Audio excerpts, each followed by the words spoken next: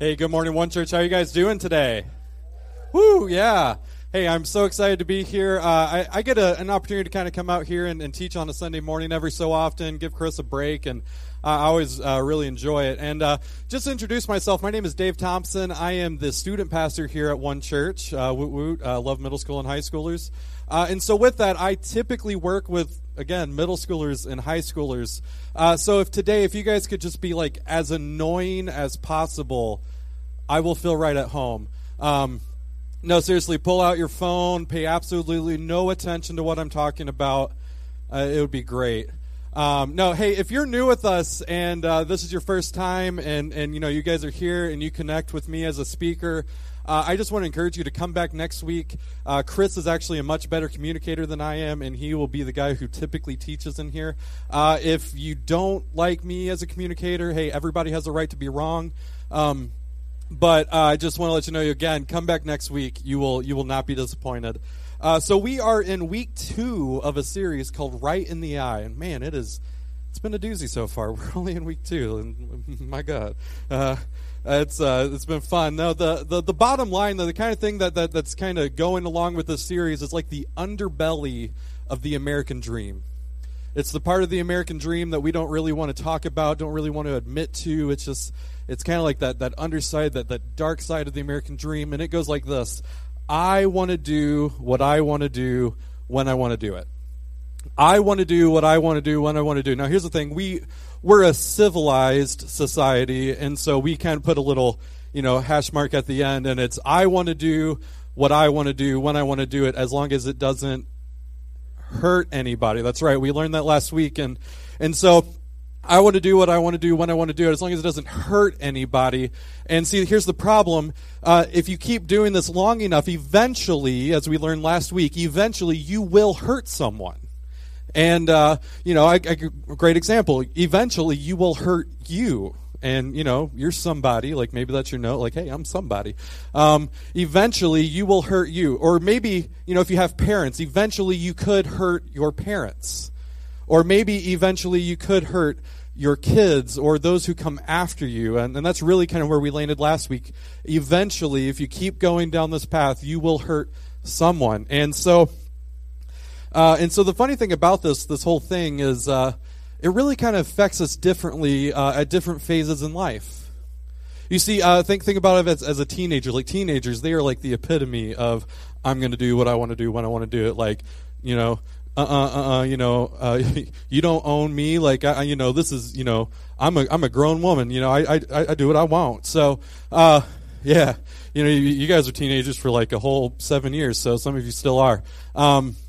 No, like, so we had that, and then, fast forward, it's your freshman year of college, you finally get like, you're an adult, kinda, and so you're out there in the world, and, I'm gonna do what I want to do when I want to do it, and so then you're sophomore year of college, but you're at like a different college, because you did what you wanted to do when you wanted to do it, and you hurt somebody, wasted your parents' money, but hey, I'm not trying to bring all that up, but, so then eventually, you get into your 30s and your 40s, and then, there's a lot of 40-year-olds out there, 50-year-olds that, they just want to be teenagers all over again, and so they're doing what they want to do when they want to do it.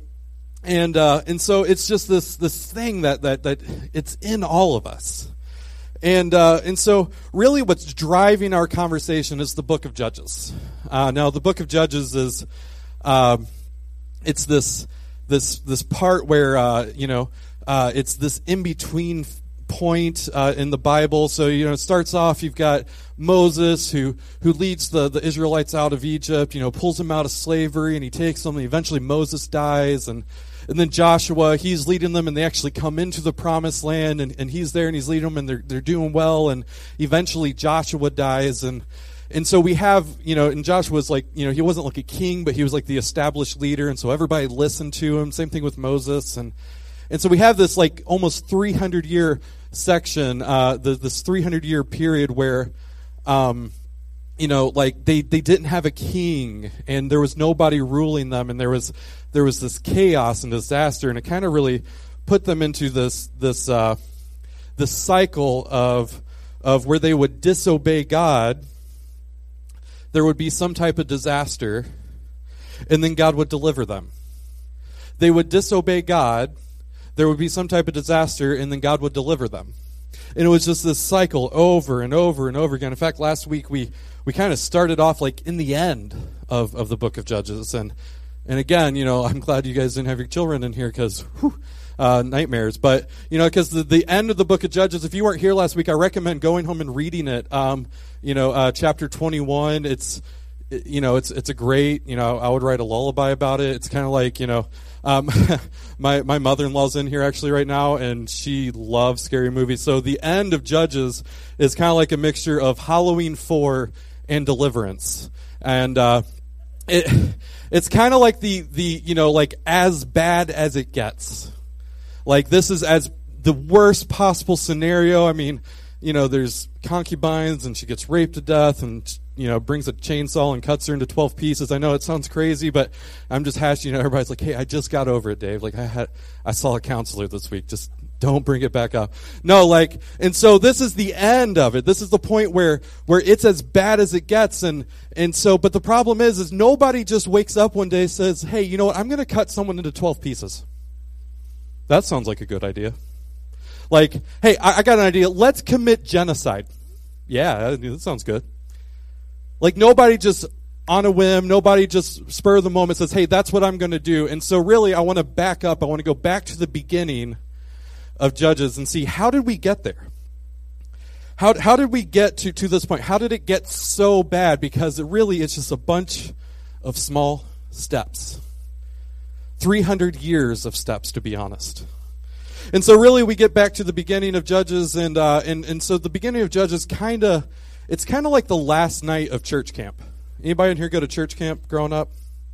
No, this is one church. Nobody in here was a Christian before they came here. So I'm with you. I didn't go to church camp growing up. I went to church camp for the first time as an adult, as a leader.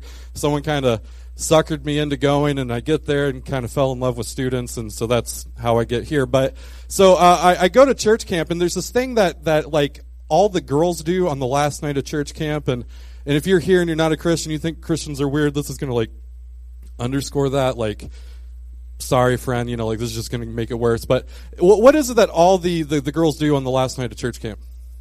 Anybody? They cry. That's right. They cry. Like, all of them. They cry.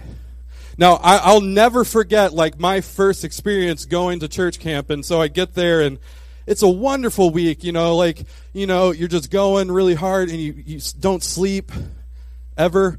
And so you're going all week, and every night there's like this big message and this big worship experience, and it's just powerful and emotional. It's amazing. And again, you're exhausted. And so after every evening service, we would have a moment where the whole church group, like everybody in our church, we would get together in a room, and we'd sit and talk and, powwow it. And, we would kind of talk about like wins and what we're learning and what we're experiencing, and just celebrate the day.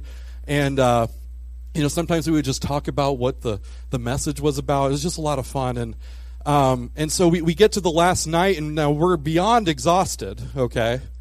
And we get there, and we get to the worship message, and man, the guy just came in and just knocked it out of the park. I'm like, that was a good message. And the worship was on point, and they had just the right songs. And we get into our little church group huddle afterwards, and we're sitting there, and it started. The first one just starts crying.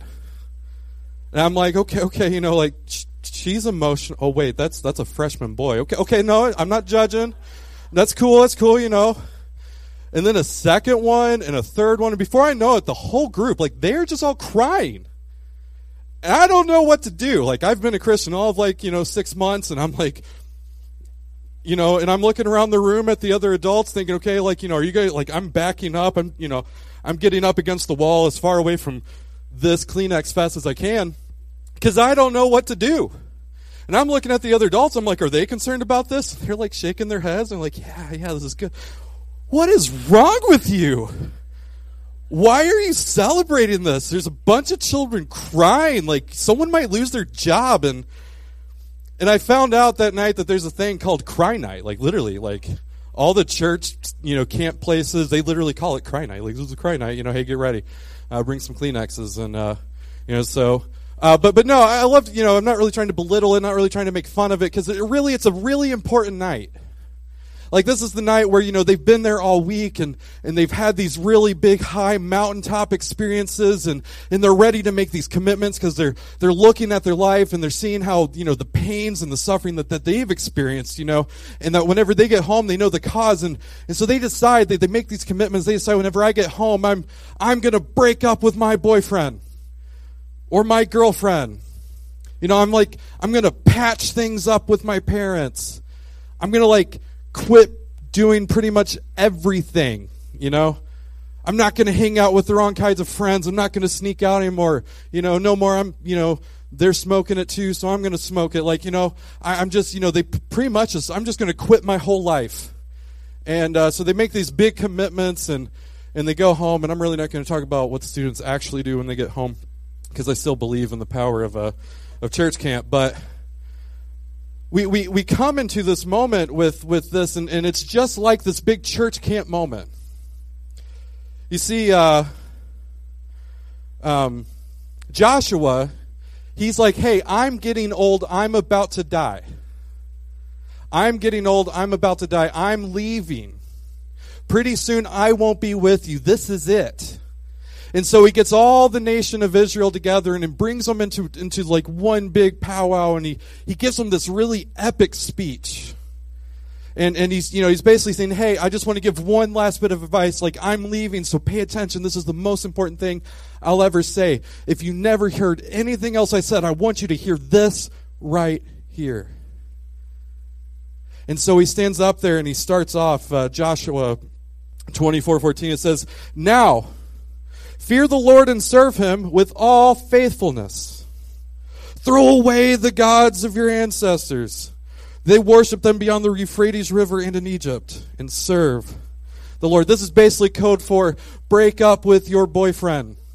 Break up with your girlfriend. Throw away your cigarettes. Get rid of that hidden stash. Get rid of all those things that are polluting your life. And so he does this really long speech where, and the people, they're hearing it and they respond like this. And I love this, their response. They say, far be it from us to forsake the Lord, to serve other gods. Far be it from us. In other words, hey, don't you worry about us, Joshua. Don't you worry about us. When you're gone, we're going to remain faithful. I promise, we're good. You don't have to worry.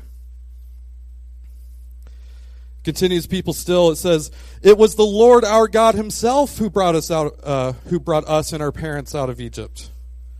We don't want to go back there. We never want to experience that. We remember what it was like to be ruled over by Pharaoh. Our parents have told us the stories. Our grandparents have told us the stories. It's funny, of course they continue. They say, they're talking about God, what they did, brought us out of Egypt. And it says, and performed those great signs before our eyes. We too will serve the Lord because he is our God. We made a decision. God is our king. He's given us the law. You don't have to worry, Joshua, I promise. You don't have to worry at all. We've got this. We will take it. Go, God, yeah. We won't go back to that foreign king. I love the text. It continues on, and Joshua, he kind of taunts them. He's trying to let them know, hey, you say you won't, but I think you will. I bet you will go back. And they're like, no, I promise. No, Joshua, we got this. It's okay. And he's like, no, you think that you won't go back? You think this is going to be easy? It won't. You need to make sure you hear me on this. And they're trying to say, no, we got it. We're good. Don't worry about it. But the people said to Joshua, continues on, it says, no, we will serve the Lord. Joshua, Joshua said, okay, I've warned you. I tried to tell you. And then Joshua died. And before the flowers on his tomb ever wilted, the scriptures tell us, and then the Israelites did evil in the eyes of the Lord. and they served the Baals. I mean, they probably hadn't even changed clothes from the funeral, and they get out there and they're looking around, and they're already doing the very thing that they promised Joshua that they would never do. They're doing the very thing that Joshua warned them not to do. It says they forsook the Lord, the God of their ancestors, the very stories that they grew up hearing, who had brought them out of Egypt, and they followed and worshiped the various gods of the people around them. They started looking around. Hey, you know what? I want some of that. Hey, I kind of want some of that over there. Hey, everybody else is doing it. I mean, this is just kind of how it works in the land of Canaan. I don't want to be an oddball. I don't want to be weird. I don't want to be so differentiated as a nation. And the next thing you know, they've abandoned the invisible king. They've abandoned the laws of God. And they just immerse themselves in this culture of the Canaanites right after Joshua warned them not to. Scripture continues, it says, they aroused the Lord's anger because they forsook him, and they served Baal and Ashereth. Now, Ashereth is the female counterpart to Baal's. Essentially, the problem with Ashereth and Baal wasn't just the fact that they were quote-unquote gods who were represented by idols. And it was a big no-no in Israelite culture to make an image that represents a god. It wasn't just that was an issue. The problem was everything that came with worshiping Baal or Ashereth.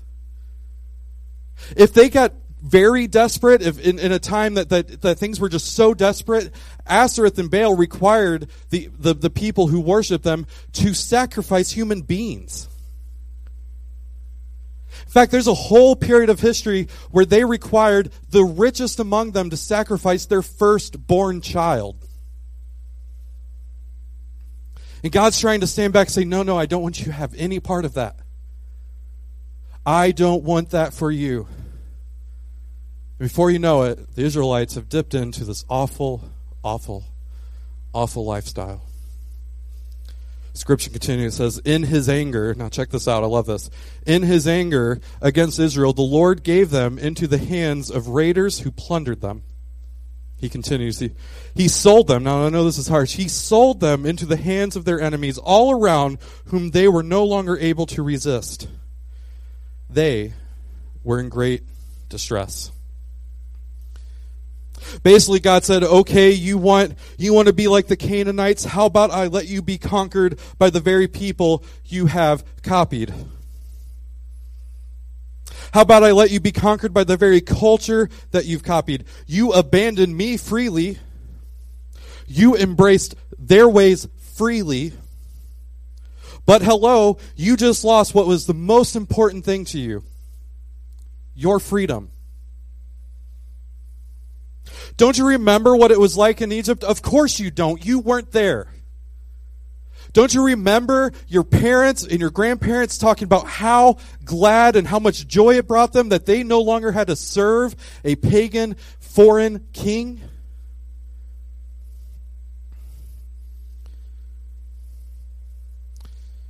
And now you have willingly disobeyed and walked away from God to embrace the culture of the Canaanites? Well, if you like it so much, then have it. Next thing you know, they weren't simply copying the nations around them. They were being conquered by the nations around them. And in the end, they surrendered their freedom. In the end, and here's the point of today's message. Here's the thing that always slips up. Here's the thing that always gets past us and that we don't see coming until it's too late. This is what puts us into the cycle of I want to do what I want to do when I want to do it. Now I'm doing what I want to do when I want to do it. Now I'm doing what I want to do when I want to do it, and I don't think I like it anymore. But worse, I don't think I can quit. You see, the problem is whenever we decide to leave one king and we chase down this road, it is inadvertently choosing one king for another. Which really brings me to my big idea today. When you leave one king, you are choosing another. There's such a huge lesson in this. You know, I don't even really need to ask the question. The fact is, all of us in this room, we have our story. You know, whether you're here and you were born a Christian and you grew up in that home, you knew right from wrong, you have this right conscience, you've always kind of been in the thing, you know the 10 Commandments, you know the teachings of Jesus, you've even memorized some verses.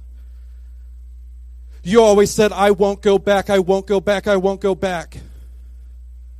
But one day you decided, you know what? I want to do what I want to do when I want to do it. I don't want to be a Christian anymore. I don't want to be good anymore. I'm tired of playing this game. I'm tired. I'm done. I don't want to. Maybe it really wasn't a decision. Maybe it wasn't really that quick. Maybe it was over time. Maybe it was gradual. But somewhere along the way, you decided to walk away from God.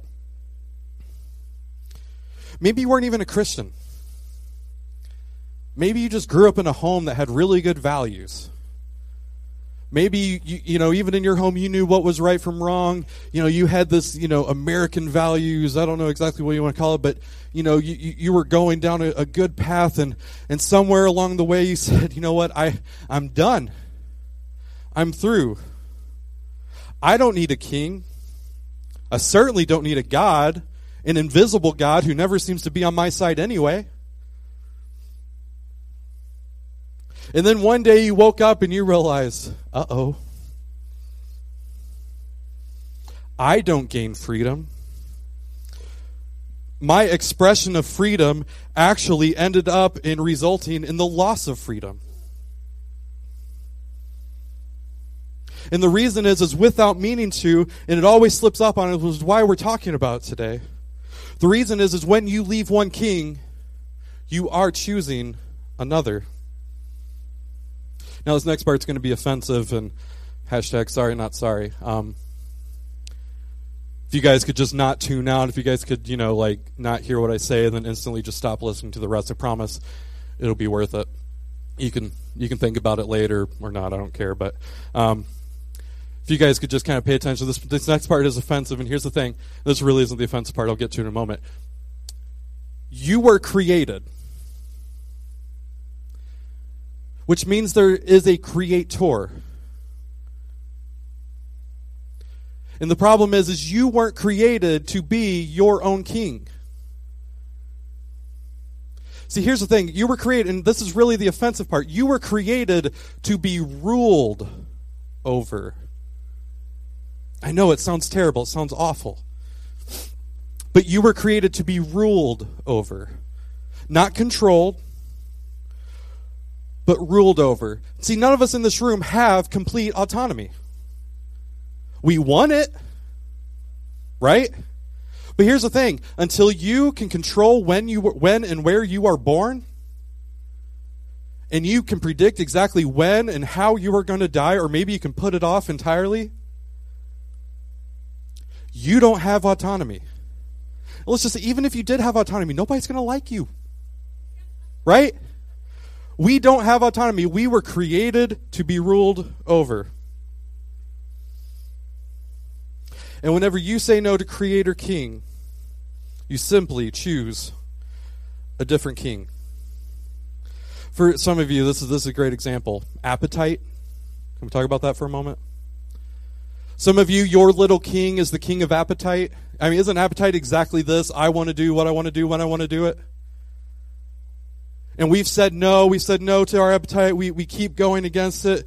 And eventually one day, you know, you're just tired. You're kind of just over it. And you decide, I'm going to choose my appetite over God. God, I'm tired of saying no. I'm tired of wrestling with this temptation. I'm tired of feeling like a failure every day. So I'm just going to give in to appetite. And then a few weeks, a few months, a few years, suddenly you can't say no. And you are ruled by appetite. Then it dawns on you, oh no, I just traded one king for another. Come on, insecurity.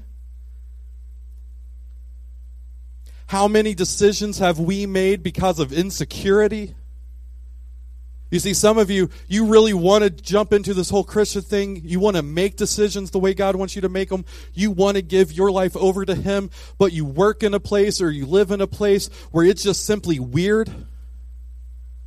And you don't want, to have to walk into a room and have people start, stop talking because you realize that they were just talking about you because you live differently than them. And so you allow your insecurities to determine the decisions you make, and you are suddenly ruled by insecurity. Come on, fear, comparison. I don't know how many people have gone completely stupid over comparison. Completely ruined their future, completely ruined their life because, hey, Johnny got a boat, so I need a boat.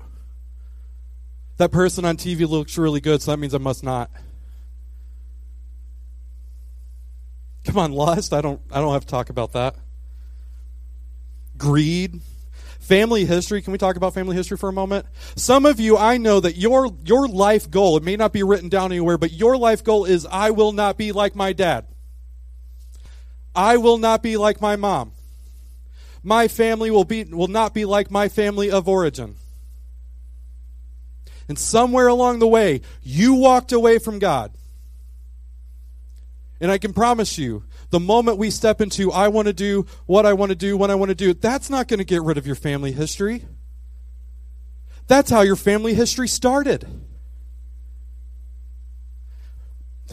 Come on, if there is a God who loves you, if there's a loving God, if there's a God who understands the power that forgiveness has to break the chains of the past, if there's a God who wants something for you better than perhaps than what you had from your family, whether it was intentional or unintentional, maybe they didn't know what they were doing. If there's a God that says, for your generation, for your kids, for your grandkids, I want something so different than what you experienced, why would you say no to that? You know how it starts? You know how these little kings get a hold of us? How they tempt us? How they get us involved? Starts with this idea. I won't. Just say I won't. Be your own man. Be your own woman. Don't let anybody tell you what to do. Don't let anybody tell you what's different. I won't obey. I won't be morally pure. I won't tell the truth. I'm not going to live on a budget. I won't. And I love this. The little kings are sitting back saying, yeah. Keep saying it. It's our mantra. It's our marching order. Keep saying it. I won't. So one day you wake up, and no longer is it I won't. It has changed to I can't. I can't stop. I can't change. I want to go back to where I was. I want to go back to maybe other people didn't like me, but at least I liked myself. I want to go back to whenever I had a community around me that was going in the direction that I wanted to go to begin with. But I can't seem to get there anymore. I can't.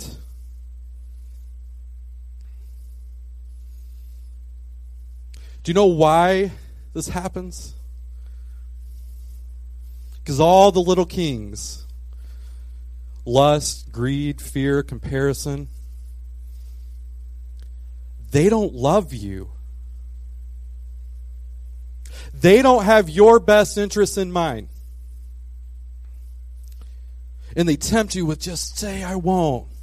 Eventually it's I can't. Now, isn't this interesting? This is the fun part. Why is it so easy for us to say no to God than it is to say no to the thing that we replaced with God?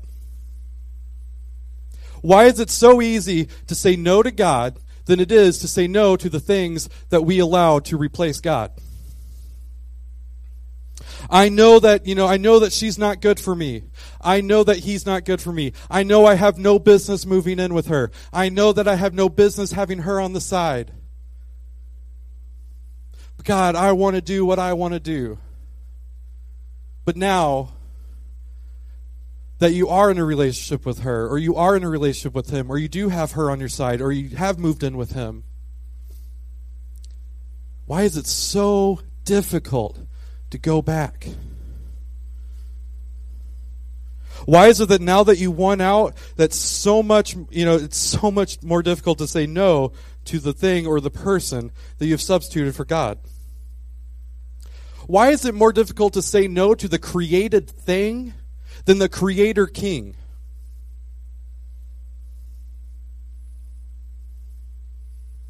And I'll tell you, the substitute kings, they're not merciful. The substitute kings, they don't love you. The substitute kings will control you. The substitute kings will take away your freedom. Why? Because maximum freedom is found under the canopy of God's authority every time. Maximum freedom will never be found under the authority of the little kings. Maximum freedom in this life is found under God's authority. That's why it's always so much easier to say no to God. Now, at the end of this little piece of history, not the whole book of Judges, but right here, the story we're looking at the end of the story, I think there's a clear picture of who God is, and it's going to sound a little strange at first, but I promise I'll bring you with me on this journey. But Judges 3:8 starts off, it says, "The anger of the Lord burned against Israel, so that he sold them into the hands," and I got to pronounce this slowly, so bear with me here. "He sold them into the hands of Cushan-Rishathaim." I think that's how you say it. Cushan-Rishathaim. He sold them into the hands of Cushan-Rishathaim, king of Aram, Naharaim, to whom the Israelites were subject for 8 years.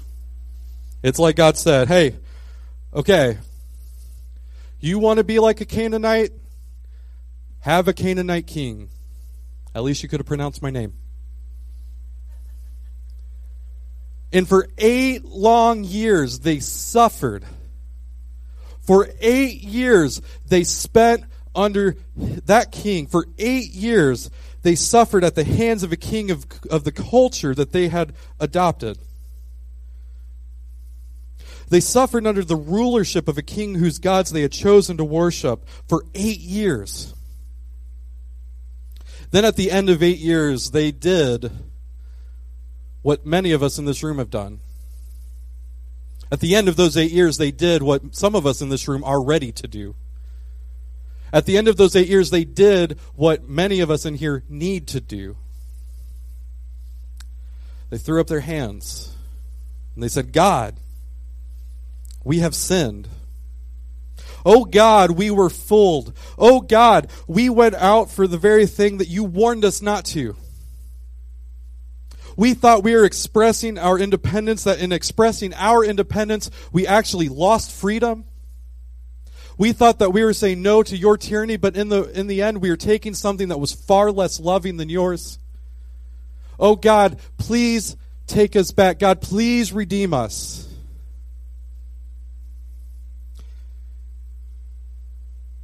And God said yes, because you are still my people. This is one of the most amazing things about the Christian faith that is illustrated throughout the history of the nation of Israel. God is, number one, first and foremost, a merciful God. That's why it's so easy to say no to him. That's why it's so easy to choose, and that's why you were given the ability to choose. Why? Because maximum freedom is found under the canopy of God's authority. God doesn't want to control you. If he wanted to control you, he would have created you as controlled. God wants to love you. And God wants to be loved by you, something that these little kings know nothing about. You think that your addiction is what's going to give you fulfillment. You think the thing that you keep secret from your spouse is what's going to make you happy. Everything will make you happy for a season. You think that the reason you have to have a passcode on your phone is what is going to help your marriage. Those things don't love you. Those things don't have your interests. They want to control you. The only way that we can have a love relationship with our God is for Him to allow us to leave and to extend the grace and the mercy whenever we decide to come back. Just like Israel was taken back over and over and over again, God will take you back over and over and over again. Now, here's where the pastor's heart in me kind of comes out, and because there is nothing I enjoy celebrating more than whenever someone who is celebrating or who is living under the rulership of the little kings comes back to the most graceful king. There's nothing more that us as a church loves to celebrate than whenever someone who is serving the little kings comes back. It is the greatest day. It's the reason we do what we do. I love it, but here's the tragic part. You won't get your 20s back. You won't get your 30s back. You can't reparent your kids. You can't show up to the things that you should have shown up to begin with. Once those times and those experiences are gone, they're gone. And they were wasted serving the little kings. So just to close, don't be fooled. Don't be confused. Don't allow confusion to set in. Leaving God's authority is not getting more freedom. When you choose to do what I want, when I want, how I want to do it, with whom I want to do it, where I want, you're simply choosing a new king in place of an old one. Let's pray. God, I love you. God, I think you are amazing. And God, I just ask that every man, woman, and child in this room, that we would think about the decisions that we are about to make. And God, I ask if there is anybody in here who is on the edge of making a decision that they would regret for the rest of their lives, God, that this would push them back over the edge where they belong. God, that would put them back on safe ground, on ground that they can stand on ground that will keep them centered. And God, I ask if there's anybody in this room that is ready to make a decision to come back and ask for your forgiveness, God, that they would make that decision right here, right now, as we worship. And God, I ask that everybody in this room could be here in the moment, not worried about what's happening afterwards, just here, right now, having a moment, an intimate moment with you. Our Creator Father, who loves us so much and simply wants us to love Him back. God, it's in your name we pray. Amen.